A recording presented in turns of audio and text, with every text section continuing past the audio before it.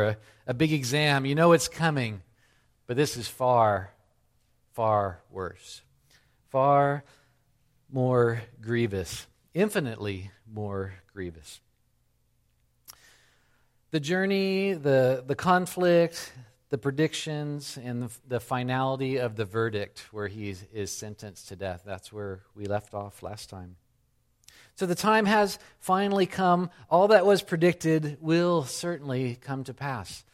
Several predictions. One of those was just a few chapters earlier in Mark 10, 33 to 34, where Jesus tells his followers, says, they will condemn him to death, speaking of himself. They'll deliver him to the Gentiles, and they will mock him and spit on him and flog him and kill him. And so now the time has come where these things will come to pass.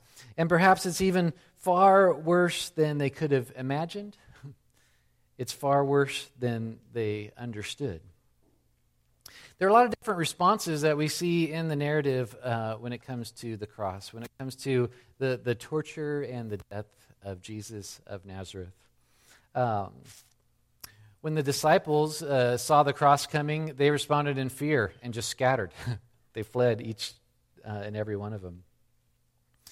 The guards, perhaps their response was some kind of sadistic pleasure in their job.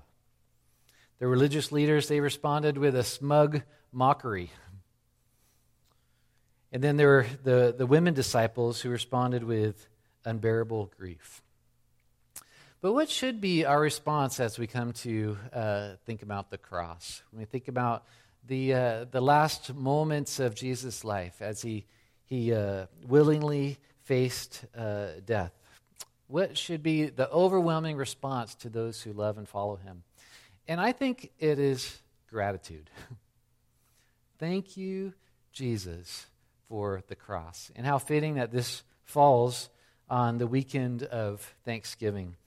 All the things that were on your list of things that you're thankful for, all the things maybe you shared around the table or we're posting on Facebook or we're just mindful of this season, topping that list should be thank you, Jesus, for the cross. So if you're following along in the notes, our big idea or central truth is this: to let the beautiful horror of the cross overwhelm you with gratitude. Just thank you for the cross. This morning, I don't have a lot of amusing stories or illustrations. We're just going to look at the cross, behold the events that lead up to the death of Jesus, and give thanks. Here's the setting. Jesus was abandoned by his friends. He was condemned by the religious court. He was condemned by Pilate and sentenced to death by crucifixion. So this morning we're just going to look at kind of a brief outline of these events. We're not going to read every word of this section, but we'll look at a brief outline. And then we'll consider 3 reasons that reflecting on the cross should just overwhelm us with gratitude. Should just send waves of thanksgiving across our hearts and across our lips.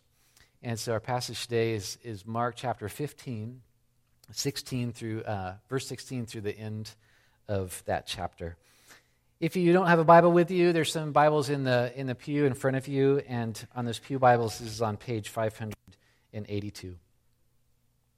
Here's kind of the summary of what happens in this section of Scripture. Jesus has just been sentenced to death, and he's taken and he's mocked and beaten by the Roman battalion. And then he's led away to be crucified outside the city. Crucifixion, execution by being affixed to a cross is a horrific way to die. Then it describes how Jesus hung on the cross for hours and hours while he was taunted by both the Roman guards and the Jewish leadership. And then we hear some of his words from the cross where he cries out to God, "Why have you forsaken me?"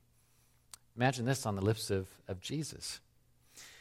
And then we hear of his final cry and his dramatic death when he breathes his last breath. And then we read of Joseph of Arimathea coming and asking for his corpse and that he might bury him in his tomb. and given that permission. And then it ends with following some of the women followers of Jesus who followed him all the way to the tomb and saw where he was laid and saw the tomb sealed. That's what takes place in this section of Mark 15, which is the grand climax of this whole book. It's the grand paradox. It's where everything comes together. It looks like total defeat, and it is total victory. It's also terrible. It's also sad. It's also unfair, the just being condemned to die. So why should the cross overwhelm us with gratitude? First of all, we should thank God for the genius of the cross. It's a plan we could never have concocted. His plan was so mind-boggling, even when he explained it, his followers didn't get it. Multiple times he said this is coming, and they just kind of scratched their heads, and then when it happened, they were so surprised, and it just did not fit their expectations. His followers wanted this victorious leader to throw off the oppression of Rome, to show his power. It's the same way we think. We want God to show up, show him who's in charge, put our enemies in their place, and conquer through might. But God's way is always better. His shed blood on the cross was a better idea than any of our ideas. I love how the author of Hebrews puts it. It says the sprinkled blood that speaks a better word, it's a better idea than the blood of Abel. We think victory comes through power, but Jesus shows us that victory comes through sacrifice. Victory comes through love. It's maybe counterintuitive. In the centuries that followed this event, Christians have pondered and milled over and discussed the implications of the cross, and I think we're still discovering how genius of a plan this was of God's. It's really the only way that the wrath of God could be satisfied and that there could be an appropriate offering and all these things. It accomplished so much. It's a plan that we would have never figured out. 1 Corinthians 1:18 says, the word of the cross, it's folly to those who are perishing. Those who have not trusted Christ, it doesn't make any sense. That seems like a terrible idea. To die, to win? But to us who are being saved, it is the power of God. Let that just kind of roll over you. Let that overwhelm you. Wow, the genius of the cross. God's ideas are always so much better than ours. It's a plan we could never have concocted. We'd never dream up the cross because it looks like such a miserable failure. It looks like a sad waste. And it would have been. It would have been a sad waste if it didn't have a purpose. And we're given a big hint, or not more than a hint, we're given an explanation from Jesus himself of what the purpose is.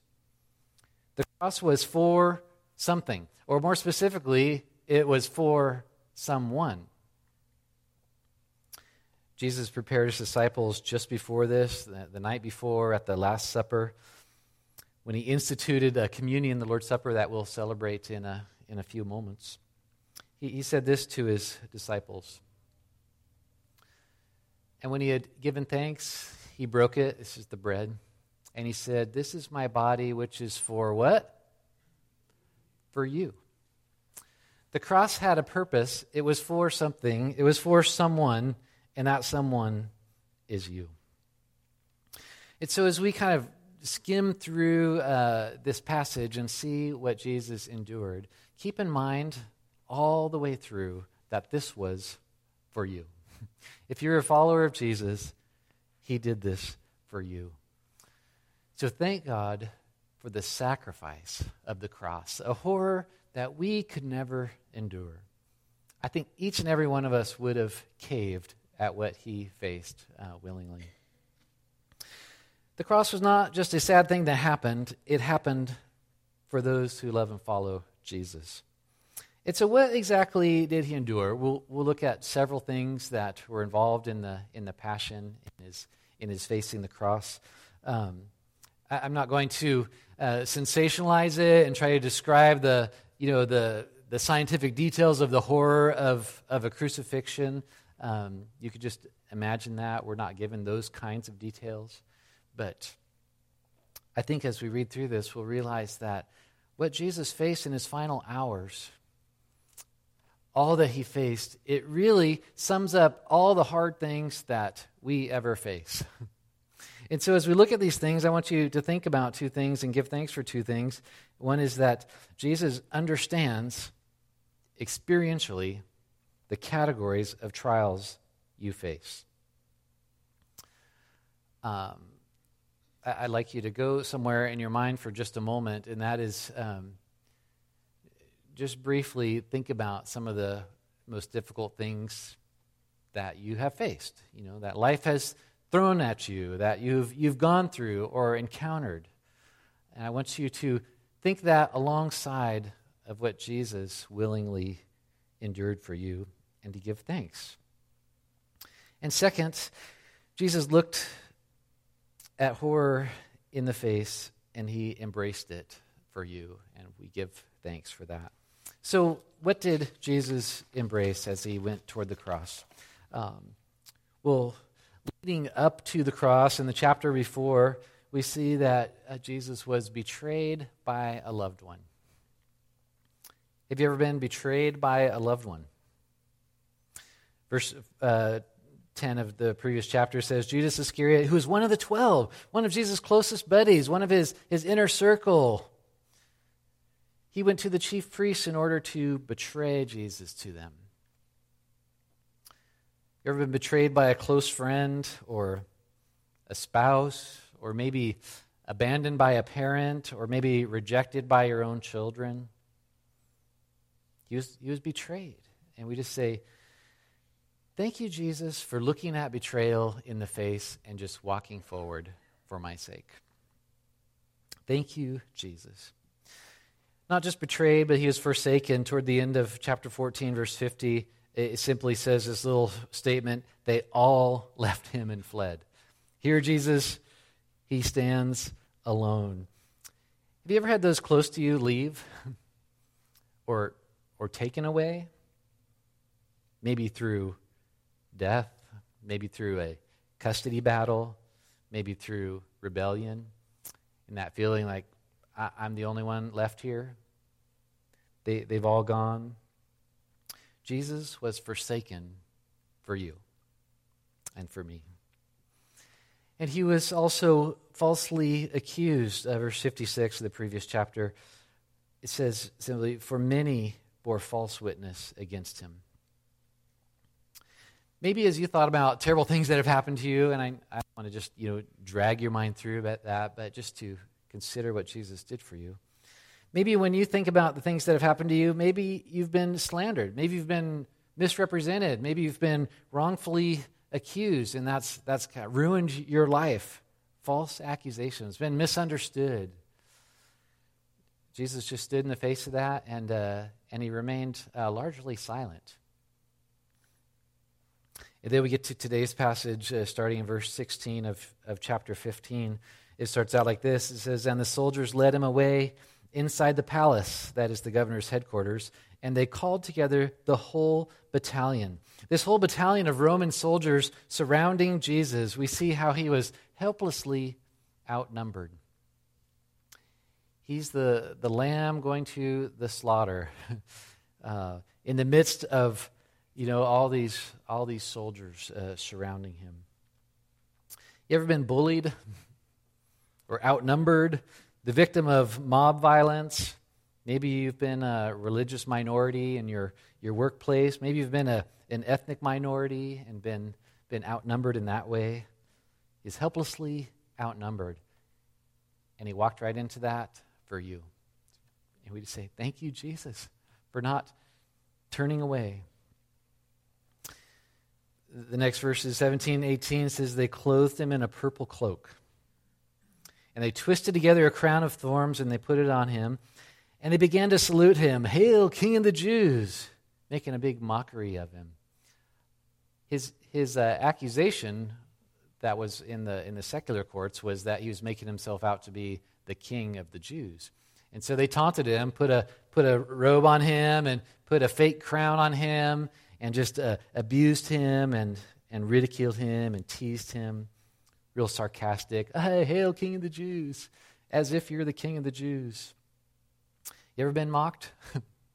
They say sticks and stones, but words really do cut. Words do hurt. Been mocked in school, in the workplace, been mocked at home. And then next he was spitefully abused. Verse 19, they kept striking his head with a reed, and they were spitting on him and kneeling down in homage to him. I mean, the physical abuse and then just the utter disgust of being spit on in the face. It's just horrible. He looked at that and just pressed forward for you. He's humiliated. Verse 20, when they had mocked him, then they stripped him of his purple cloak and put his own clothes on him. So in a public place in front of the crowds, they ripped off all his clothes, and they put on this robe just to make fun of him, and then they ripped that back off, and they put his clothes back on, all in front of the crowds, just totally humiliated the Son of God, someone who had done no wrong, deserved none of this. Maybe you've been publicly humiliated. Maybe you've been exposed. Maybe people posted things on social media that you didn't want posted. Maybe people told secrets about you that were never supposed to be told. You were humiliated. He took that on himself. And ultimately, he was left to die. Verse 24 says, and they crucified him. This little phrase that describes a whole horrific long process that took hours and actually days usually on the cross. Mark doesn't describe the process, but we know it's a slow, agonizing death. I just can't imagine what that feels like. You just know how this is going to end, and there's nothing you could do about it, and you just hang there. And I know that some of you have gotten news like that.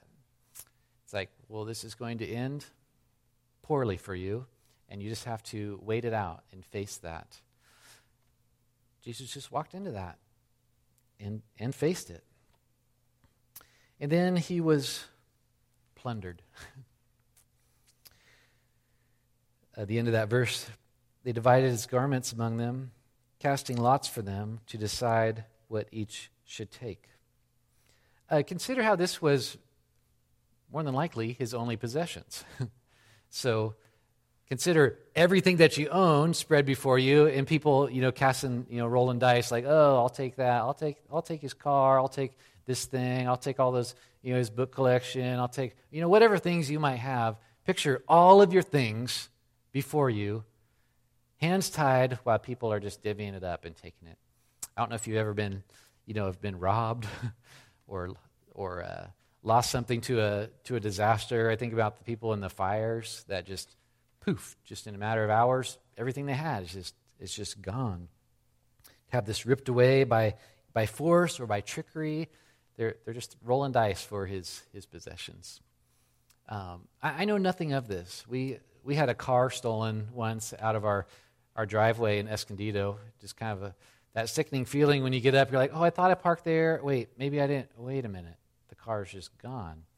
But it was honestly a small loss because the car, I don't know, it had not that many miles left in it. But it's still that sickening feeling. But imagine that was all your stuff at once. That's what he endured. Then, verse 29 says, those who passed by derided him, wagging their heads. He was derided. Ever been looked at with disgust? Ever been an outcast? Ever been excluded? Ever been labeled? And like, oh, we don't want to have anything to do with you. Has that ever been part of your experience? And then the unbelievable happens. This sense of abandonment by God. It's hard for us to piece together even how Jesus can experience that. But he did. Verse 34 says, at the ninth hour, Jesus cried with a loud voice, Eloi, Eloi, lema sabachthani, which means, my God, why have you forsaken me? Now, if we take the whole rest of the New Testament, several of the New Testament writers kind of expand our understanding of all that happened in that moment, which is rich and powerful and unfathomable. But it seems like, in Mark's purposes here, he just wants us to know that Jesus suffered the abandonment of God the Father in that moment. And the only reason he did that was for you and for me. Maybe you felt a little touch of that, where just at the moment you think you need God most and you feel like there's a disconnect, and you're praying and you don't really hear a response, or you don't sense his presence, and you just feel like you're left to be on your own here. That's a terrible feeling. The Son of God walked into that for you. So Jesus willingly embraced all these things. He looked at the cross and just walked forward for you and for me. Again, in Hebrews, this is New Living Translation, Hebrews 12:2. Because of the joy that awaited him, he endured the cross, disregarding its shame. Compared with his love for you, all that stuff he endured, he disregarded that and just moved forward toward the cross. So our overwhelming response thinking of these things is not like, oh, how sad, or oh, they were so wrong to do that. But our overwhelming response should be, thank you, Jesus, for the cross. Thank you for the sacrifice of the cross. It's a horror that we could never endure. Jesus endured the cross for you. But it was not just a display of love for you, although it was a display of love. God demonstrated his love toward us. How? In that Christ died for us. It was not just an example of sacrifice, although it was an example of sacrifice. Philippians 2 says, have the same attitude Christ did, who emptied himself even to the point of death on the cross. So it's a display of love. It's an example of sacrifice. But the cross actually accomplished something. Something happened there for us that was more than a display, more than an example. It actually accomplished something. And so, as we consider Jesus' death on our behalf, we thank God for the result of the cross. It's a result we could have never accomplished. He did something for us that we could never do for ourselves.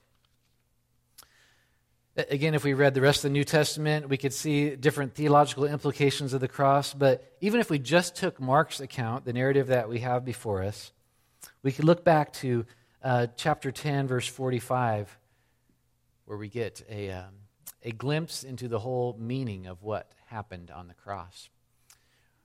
Where it says, this Jesus' words, even the Son of Man came not to be served, but to serve, and to give his life as a ransom for many.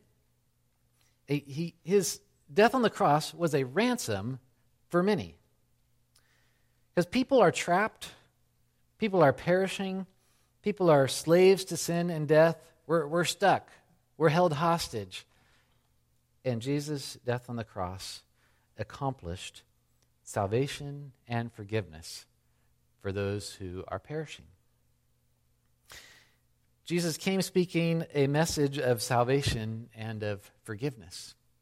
And the interesting thing we see throughout the whole book is all the people that felt like in their own righteousness they were, getting by, they had no need or no interest in Jesus' message.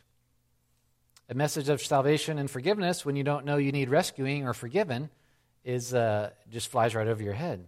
But for those who knew they needed a Savior and knew they needed forgiveness, they hung on Jesus' every word.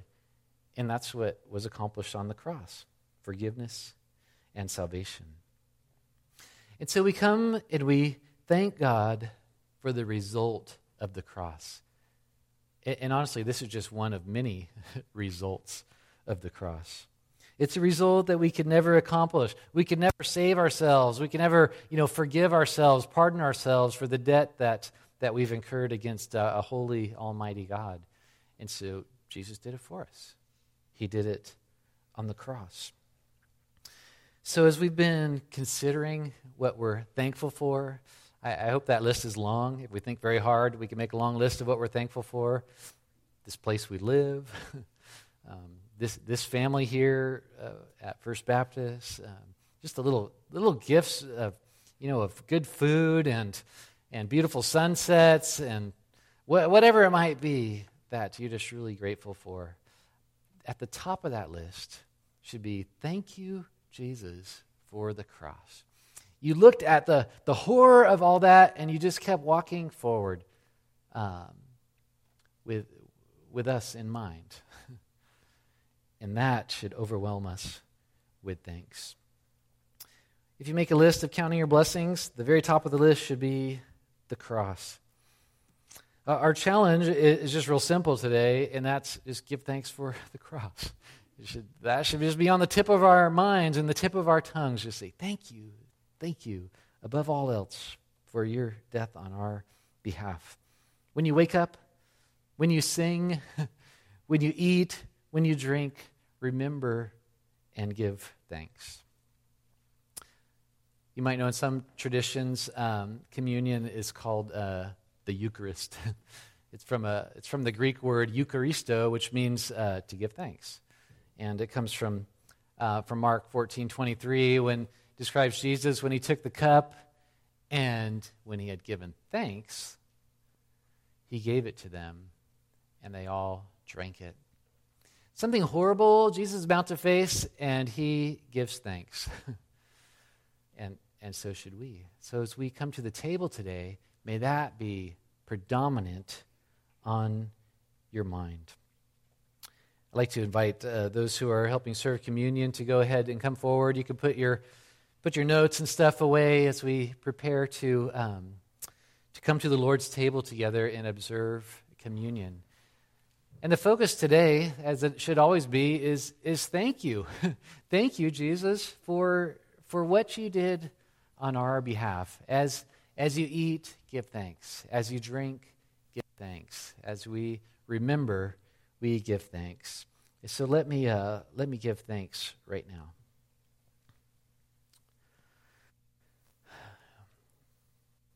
Lord Jesus, you are everything to us. We can get distracted by a lot of things. We can get riled up by a lot of things.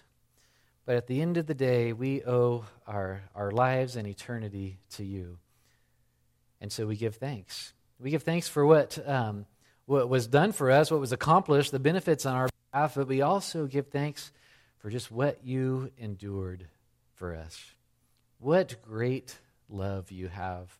Not a theoretical love only, but a love that was put into action in the most tangible, horrible, and beautiful way for us. And so as we take these elements, as we eat the wafer, as we drink the cup, Lord, remind us of all that you've done and just draw us to give thanks. And it's because of all this and because of your precious name and by your power, we pray these things. Amen.